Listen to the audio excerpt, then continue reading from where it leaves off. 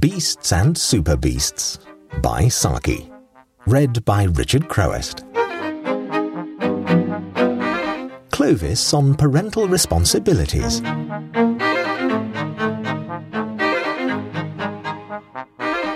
Marian Eggleby sat talking to Clovis on the only subject that she ever willingly talked about, her offspring and their varied perfections and accomplishments. Clovis was not in what could be called a receptive mood, and the younger generation of Eggleby, depicted in the glowing, improbable colours of parent impressionism, aroused in him no enthusiasm. Mrs. Eggleby, on the other hand, was furnished with enthusiasm enough for two. "You would like Eric," she said, argumentatively rather than hopefully. Clovis had intimated very unmistakably that he was unlikely to care extravagantly for either Amy or Willie. "Yes, I feel sure you would like Eric. Everyone takes to him at once. You know, he always reminds me of that famous picture of the youthful David. I forget who it's by, but it's very well known." "That would be sufficient to set me against him if I saw much of him," said Clovis. "Just imagine at auction bridge, for instance, when one was trying to concentrate one's mind on what one's partner's original declaration had been, and to remember what suits one's opponents had originally discarded, what it would be like to have someone persistently reminding one of a picture of the youthful David. It would be simply maddening. If Eric did that, I should detest him." "Eric doesn't play bridge," said Mrs. Eggleby with dignity. "Doesn't he?" asked Clovis. "Why not?" "None of my children have been brought up to play card games," said Mrs. Eggleby.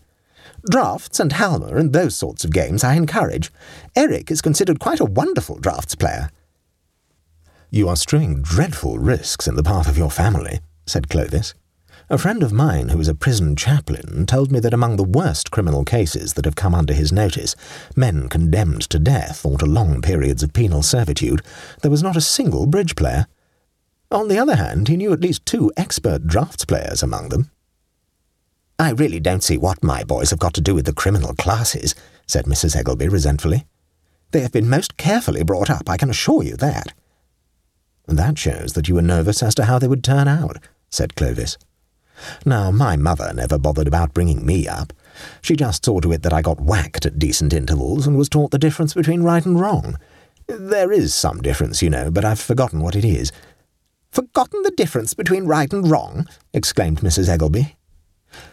"Well, you see, I took up natural history and a whole lot of other subjects at the same time, and one can't remember everything, can one? I used to know the difference between the Sardinian dormouse and the ordinary kind, and whether the wryneck arrives at our shores earlier than the cuckoo or the other way round, and how long the walrus takes in growing to maturity. I dare say you knew all those sorts of things once, but I bet you've forgotten them." "Those things are not important," said Mrs. Eggleby, "but the fact that we've both forgotten them proves that they are important," said Clovis. "You must have noticed that it's always the important things that one forgets, while the trivial, unnecessary facts of life stick in one's memory. There's my cousin, Editha Clubberley, for instance. I can never forget that her birthday is on the 12th of October. It's a matter of utter indifference to me on what date her birthday falls, or whether she was born at all. Either fact seems to me absolutely trivial or unnecessary. I've heaps of other cousins to go on with. On the other hand, when I'm staying with Hildegard Shrubley, I can never remember the important circumstance whether her first husband got his unenviable reputation on the turf or the stock exchange, and that uncertainty rules sport and finance out of the conversation at once. One can never mention travel, either, because her second husband had to live permanently abroad." "Mrs. Shrubley and I move in very different circles," said Mrs. Eggleby stiffly. "No one who knows Hildegard could possibly accuse her of moving in a circle," said Clovis. "Her view of life seems to be a non-stop run with an inexhaustible supply of petrol. If she can get someone else to pay for the petrol, so much the better. I don't mind confessing to you that she has taught me more than any other woman I can think of." "What kind of knowledge?" demanded Mrs. Eggleby, with the air a jury might collectively wear when finding a verdict without leaving the box. "Well, among other things, she's introduced me to at least 4 different ways of cooking lobster," said Clovis gratefully. "That, of course, wouldn't appeal to you. People who abstain from the pleasures of the card table never really appreciate the finer possibilities of the dining table. I suppose their powers of enlightened enjoyment get atrophied from disuse." "An aunt of mine was very ill after eating a lobster," said Mrs. Eggleby. I dare say if we knew more of her history, we should find out that she'd often been ill before eating the lobster. Aren't you concealing the fact that she'd had measles and influenza and nervous headache and hysteria and other things that aunts do have long before she ate the lobster? Aunts that have never known a day's illness are very rare. In fact, I don't personally know of any. Of course, if she ate it as a child of 2 weeks old, it might have been her first illness, and her last. But if that was the case, I think you should have said so. "I must be going," said Mrs. Eggelby, in a tone which had been thoroughly sterilized of even perfunctory regret. Clovis rose with an air of graceful reluctance.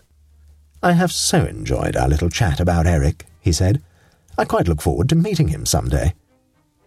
"Goodbye," said Mrs. Eggelby frostily. The supplementary remark which she made at the back of her throat was, "I'll take care that you never shall."